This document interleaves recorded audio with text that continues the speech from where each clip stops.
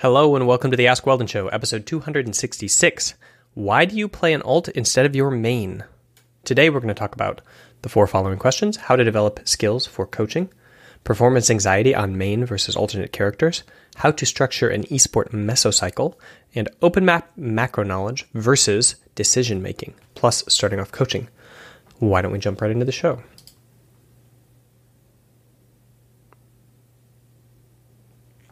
So, once again, welcome to the Ask Weldon Show. I don't have a lot of announcements today, so we're going to go right into the first question from Dominic on how to develop skills for coaching. Hey Weldon, I hope you don't get this message too often because I also tweeted at you with the hashtag AskWeldon. My question is that I'm very, very interested in becoming a coach in League of Legends or in gaming in general. And currently I'm studying psychology and I have vacation right now, so I have a lot of time in my hands. And I want to know, how do I get such a big knowledge on macro gaming and drafts and general game analytics like you and like maybe LS or other famous people who analyze League for a living? And how do I get the skill set necessary for being a coach?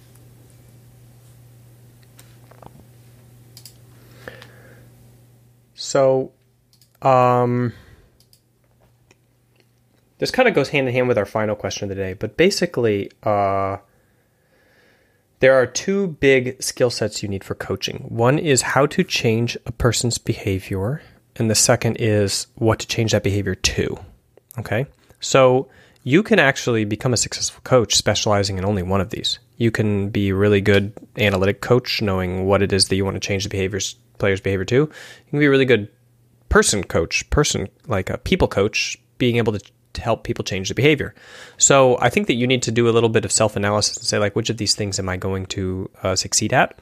And then essentially the way that you learn is by doing, seeing where the gaps in your capability are, and then going and learning those gaps. So I always recommend to start volunteering. Volunteering as a coach at any level will quickly instruct you into what it is that you're capable of doing now and what it is that you can't do. And if you're good at it, you will start succeeding at it because it's a pretty performance-driven space. And then when you succeed at it, that will naturally lead to more success. So my recommendation is to start volunteering at the level at which you are able to do it at, or get a volunteer gig at, and then start seeing the gaps in like those two categories that I gave you in terms of coaching skills, and then just filling them. You fill them with knowledge, and you get that knowledge either by going and studying at a university like I did, having a mentor, reading a book, asking your dad or mom who's a coach information, messaging people on Twitter who's a coach once you have very specific questions, things like that. So good luck. Let's jump into the announcements for today. I think that I don't have any announcements other than that the beta is live for the show and that for the app, and I haven't done anything with it for the last 4 weeks. With COVID-19 kind of swamping the school year for kids and me being the main I guess you would say tutor trainer for the children in their homeschool, it's just going to be a slow season for me because this is a one-man endeavor. So I am in a very small house in California, finding it very difficult to record audio for the beta. And what I have done is I've taken my previous program, which is all 50 videos essentially for the video training, and they are within the beta in like a link out to a platform, not a platform, but a portfolio where all of those exist. So every time I record a new version of the audio for this app, I kind of go back and I re-listen to the previous episode that I had recorded in the previous versions and make notes of things. And the one thing I noticed is that it's really dang good. It's very good. I was like, boy, I should just use this again. Of course, I say some things that are out of date in terms of like the game, like League of Legends or something like that. So I want to update or like reference an activity that I've changed the name of the activity or what we do in the activity. So I want to update it for that purposes, but a lot of the content is golden. And I think that while you're in the beta, obviously in lieu of the ongoing re-recording of the content, all of that program still exists and is still there to be accessed. So With the COVID-19 timeline, please come and check it out, mindgames.gg. Let's jump into question number 2 from Guido. Hi, Weldon. Hi, Guido. Quick context before asking the question. I've been hitting Diamond 5 consistently for the past 6 years in solo queue, and this year I started to pay a lot of attention at my graphics performance from some of the websites. When I look at the graphics after a week ranking session, I feel like I'm going to mess it up. Like, I don't want to ruin my statistics. It feels good looking at how well I perform, and I want to keep it that way. But at the same time, I want to keep climbing. So this is where I start feeling conflicted and start to avoid playing with my main account. Could you give me some insight about this pressure that I'm feeling? Thanks for all the great content you provide. Bye-bye. What a great question. Thank you so much for calling it in. You must destroy them. You must burn it down. This is performance anxiety. You are putting yourself on stage and you're saying, like, there is a thing that I want to achieve and now I want to go and it's possible I might fail at it. And that is the literal definition of performance anxiety or stage fright or whatever it is that you want to call it. It has the same structure neurologically. And the only way to productively move forward through this kind of stuff is leaning into it, leaning into the pressure, leaning into the stage fright, leaning into the anxiety. So the only thing that you can do is hold that desire to be excellent and then go in and strive to be good and keep looking at your graphs. Greg, you said graphics, but I'm going to say graphs, which I think is like the more native English term. Continue to look at your statistics and your graphs and continue to desire to improve them, but accept the failure of them just being destroyed in the way of like not a judgment on who you are, a judgment of who you are today, but not who you might be the next day. Okay. And you have to develop mantras of coping with this. So you say, for example, I might not be good enough today, but that doesn't mean I won't be good enough someday. Or like anything you can do to make sure that you're not intentionally burning down the graphs in order to not care about them. So if you're like, I'm purposely going to be bad on this because that way I can have an excuse and be like, yeah, but I wasn't really trying. Like that's not the way to lean into the pressure properly. So that's kind of like the danger thing to make sure you don't do. But otherwise, yeah, lean into it. Don't. You can make a simple way to do this. So just create a rule. Say like, I refuse to play any alternate characters. Just only play your main, for example, for a month. Every single game, no matter what. Even if you're playing with friends. And kind of burn in your mind that representation of who you are to the ground so that it has no power over you and what you choose to do. And then something else will come up and be the next thing that you're trying to be on a pedestal with, and you'll step up to that stage next. So continue that process as you go along. Great question, and thanks for calling it in. This is the part where I usually advertise the beta, but I talked about it already in my announcements section. So anyway, check it out, mindgames.gg. This is now, we've escaped from the video course model where I sell a single copy. If you purchased access to that anytime in the last 5 years since I launched the video course, please message me on Discord or by email to make sure that you get grandfathered into the actual, the new program, because that's what you're eligible for. And if you haven't, now is a good time to buy the beta because it's cheaper now.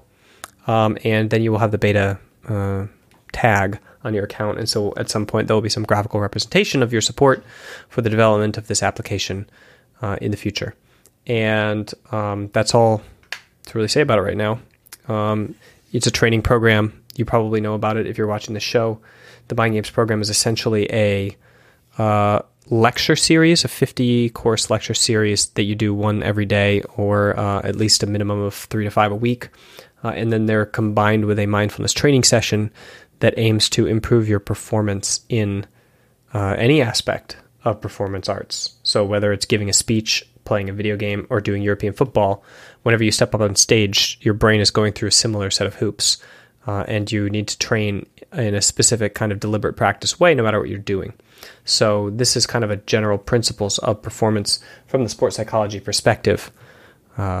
program that you can go through. Make sure to check it out.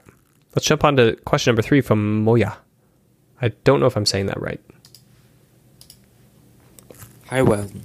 Hi. I just started planning out a 4-week mesocycle for Dota. 4 weeks seems to be when I usually start overreaching. The first 4 days I play 2 games a day and then try to figure out what to work on by watching replays. Then I go for 10 days of 9 games, which in hindsight is way too much. Then I go for 6 games for a week, and the last week only consists of BO5s. How would you structure this mesocycle, knowing that the maximum amount of games you can focus on are about 5 to 6? You said in a video that you should vary the amount of games, sometimes go for more than you can, sometimes less. Should you change it day by day, or go for 1 week of 5, 1 week of 7, etc.? Also, is there a way to improve the limit of like 5 games a day and overreach for longer than 4 weeks? Thanks. Really good question, and I actually like your mesocycle as it is. I would say that you kind of have the right idea of starting out by laying a good groundwork and then going into the spam mode and then winnowing it down to pure competitive focus. So to answer your other questions, should you should vary the number of games you play? Yes, always. You should do the number of games that you can do on that given day, given your goals. And +1 if you're going to +1, or -1 if you want to leave more fuel in the tank for the next day. If you're like, now I forgot the term, when you're winnowing things down, tapering, if you're tapering. But the answer of whether or not you should change it week by week, I think, is that you should adapt to the set that you're in. Like I would pay close attention to the transitions. How do you know, what does it feel like when you have done enough 2-game plus planning days to where you're ready to start the spam? How do you know, like, pay attention to your body. When do you know that it's the right time to step down from 9 games of like crazy, just insane flow state, trying to get it, all the oil, flowing, all the grease in the wheels, down to like the more refined, like 6 games, and then finally the more refined competitive. Like, what does that transition feel like? And also, have you made the mistake of like stepping down too late and then not having enough fuel in the tank to get through the BO5s? So it's more like, you need to learn your training cycle and your training feelings so that you make sure that you can make it through the whole mesocycle intact. And then you can vary the length of it to suit your current physiological standing, essentially what you're capable of doing at that time. And sometimes that's just going to be to kill the cycle completely and just do 1 day of each and be done or something, because you're just not in it. And what increases your ability to do more and longer? Motivation, first and foremost. So treat it like something you can't really get. Like drive is just this, far as I can tell, this pretty innate thing, and it fuels your motivation, and your motivation needs to be tended like a fire. So you need to make sure it has oxygen, make sure you're like moving the coals out of the way when they're kind of like spent and the ash doesn't clog you up, putting on new logs that are, dry. And so you throw on some wet leaves, then it's obviously you're going to have some downtime. So treat it kind of like a fire that you're constantly tending and try to keep fueled. And sometimes you want to bank it for the night, by the way. So this analogy goes really, really far. But essentially, the way that the foundation of it all is your motivation and drive, and then after that, your temple, your body. So are you eating too many fried foods, and are you not getting enough sleep? In which case you're going to be limiting what you can accomplish in terms of your training. So that kind of all comes down to those extra minutes, extra hours that you get. But sleep is the foundation of everything physiological outside of once you get past the drive portion. So I would say dial in the drive and the motivational regulation, and then dial in the sleep. And then after that, everything is like bonus points. Good luck. Really fun way to train. Okay, let's jump into the final question from Niall. Hi, Weldon. My name's Niall. I'm from the UK. I'm extremely interested in becoming a coach. I watch a bunch of major regions and some wildcard regions as well. My time watching the game is about 2 times more, if not even more, than playing the actual game. So I think my knowledge of the game, my knowledge of team comps, my knowledge of map macro is generally a lot better than just my mechanical ability in the game. And I was wondering, is there a way to become a coach or to get my foot in the door without already being like a pro player or having insane mechanical ability? Like, what other way is there for teams to take a chance on me, for other coaches to hire me, like want me as an analyst and stuff? How do I get my foot in the door? Thanks. Okay, so I'm going to try to remember all of the answers to this in my head, but basically I'm going to answer it in 4 parts. So you got the first part, which is the skill of coaching, and the second part, which is starting off coaching. So the first part, the skill of coaching, like I said in the first question, you can get really good at a people person, like changing people's behaviors. It sounds like you want to lean more towards like the game analytics. Okay, so I'm going to answer to that question here. You need to be very good at a particular set of insights, which is to know how it is that the right decision that a player would make at a particular point in the game with the information given. So the way that you watch the game with the open map with no fog of war is really detrimental to that process, because you have too much information and you're biased by it and you don't even know it. The players don't have that information, and they are making the lowest risk or the highest reward decision according to like their instincts, trained with the fog of war, which basically says that opposing players could be anywhere, and they have the data of when they were last seen or when their teammate was last called. So you need to start watching ProView with half the map muted, so that you can start kind of conditioning your mind to that play set. And this is really dangerous for people who kind of like watch more than they play, as they start to not have those moments anymore because they're watching all open map games.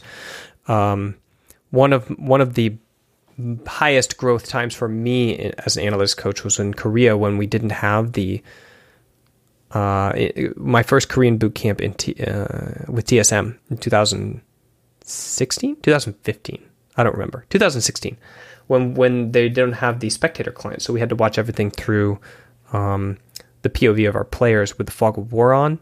And I realized that some of my biases were about like in terms of like leaning around the location of the jungler, where we're like too much with information of where the jungler had started their path, and that wasn't known in the game because we hadn't discovered it, or it hadn't been seen, or hadn't been updated, or somebody didn't call it. So that kind of like decision making at a particular moment needs to be trained. And so I would recommend going to streams of high ranked players, or going to ProView, and then pausing the game at particular points to say like, okay, what decision would I make here? What would I recommend? And then playing it and seeing if they make the decision that you would recommend or not. And then ask yourself, why didn't they do that? Or why did they do this other thing? Or yes, they did the thing that I said that if I were this person that I would do. And once you hone in that instinct, then you can coach the moment-to-moment decision-making in the game. Otherwise, you are purely a descriptive analytics person. So we have this in statistics. Like there's people that go on the news and they just talk about descriptive statistics of like what has occurred, right? Which is very different from doing probability theory. Okay, doing Bayesian probability and being a mathematician and actually predicting what's going to happen for a betting firm or something like that. So the difference between being a proper predictive probability-based mathematician versus just doing descriptive statistics post hoc and then talking about what could have happened is a world of difference. And I want to make sure that you know the skill that you need to have before you jump into the analytics side of coaching. Now, let's go into the starting off. So you don't need to develop that skill outside of the coaching room. You can do that while you're on a team.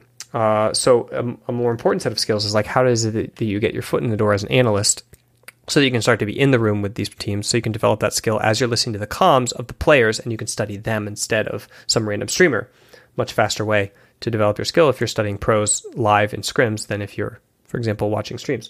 So that is all about your communication and presentation. So you get really good at communicating and presenting data and insightful data from the game in a way that like you think a player could use, and then shop that around constantly in Twitter DMs as a complete and cohesive set of slides or like a one pager for coaches for their opponents or for their preparation or for their draft or something. And eventually, and players also. And eventually one of these people will put you in their pocket as somebody who's doing the work for them and then start to take you to their next gig. And then eventually you kick them out and you take their spot, dethrone them. Okay, I didn't go into the Machiavelli part of that at the end. I didn't need to. But anyway, let's be real here. Like, that's eventually what's going to happen unless you get a different one and abandon them. But anyway, that's kind of how the fastest way in is to do the work and then have it be good enough and then shop it around to everybody and just get it to them so that then they start using it and then they become dependent on you. And then they start taking you with them and recommending you to their gigs. And that's the way in. And then the other way is to start volunteering. Start working on teams of any level, doing the job that you want to do, and then prove to be good at it, and then use that to build your resume and cred up. So those are the 4 answers. I hope that I ticked them all. Remember, for the first one, I kind of referred to the first question. You should go back there and let's do it. But second, third, fourth point I hit here. And thanks for the fantastic question, Niall, and best of luck. All right, that's the show for the day. Thanks for tuning in. And remember that you can submit your own question, anchor.fm/WeldonGreen. If you go to anchor.fm/WeldonGreen, you will see the link for every single place this podcast can be listened to, whether it's Spotify or Apple Podcasts or Google Podcasts or whatever. It's all there, so you can use the podcast player of your choice. Just go to anchor.fm/WeldonGreen in Safari or Chrome or whatever's on your phone, and you can find the link and you can click it. You can subscribe. You can make sure you get notified when new episodes come up. And then secondly, you'll find a link to call in your questions, and you'll do it right on your phone. Super convenient. It's through the app.